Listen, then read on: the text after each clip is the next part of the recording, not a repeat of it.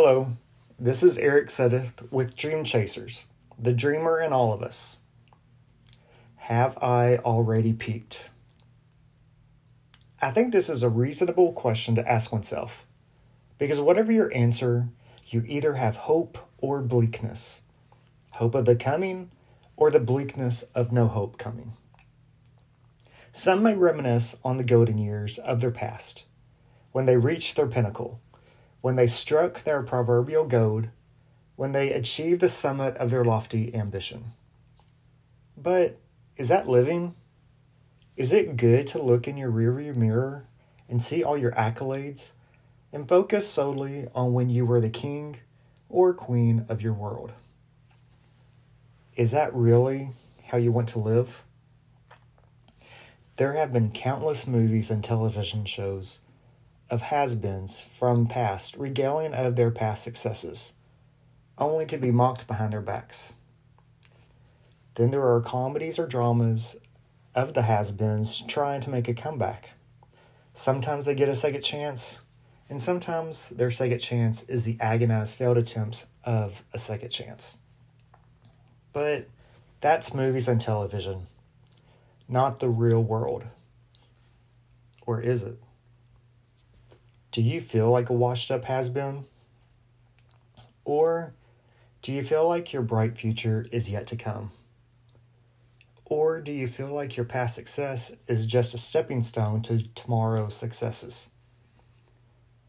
I tell people often that life is all about perspective. How you look at a situation and not how you let it define you, but how you define it.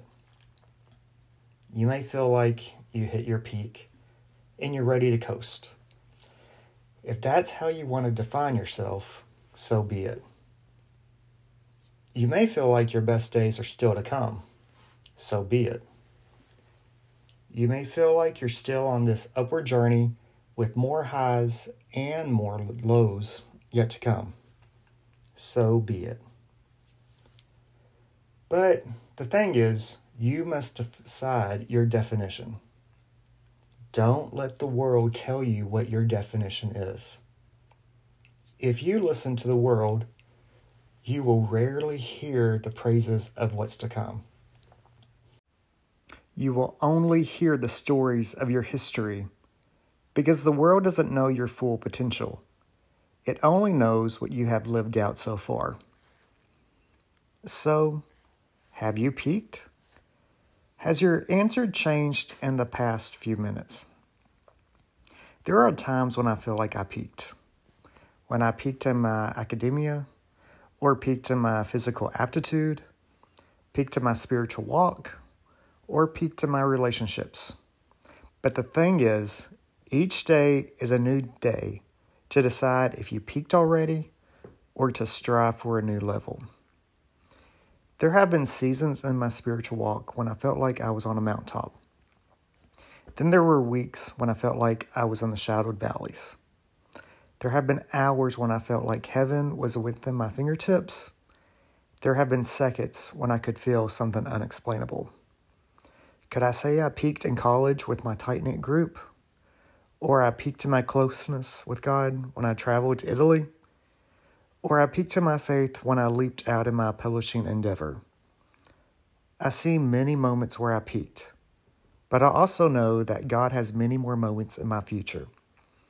God doesn't stop using someone when they reach a certain age. He doesn't consider someone worthless after a debilitating accident. He doesn't count anyone out standing next to their giants. If you want to reach for your next moment, reach for it. The only one stopping you is you. So, maybe in life, there are multiple peaks, measured in different ways. But whether it's a mountain or a molehill, at the time of the summit, it's a glorious feeling, no matter the height. So keep climbing, keep striving, keep going, because God has something impressive in your future.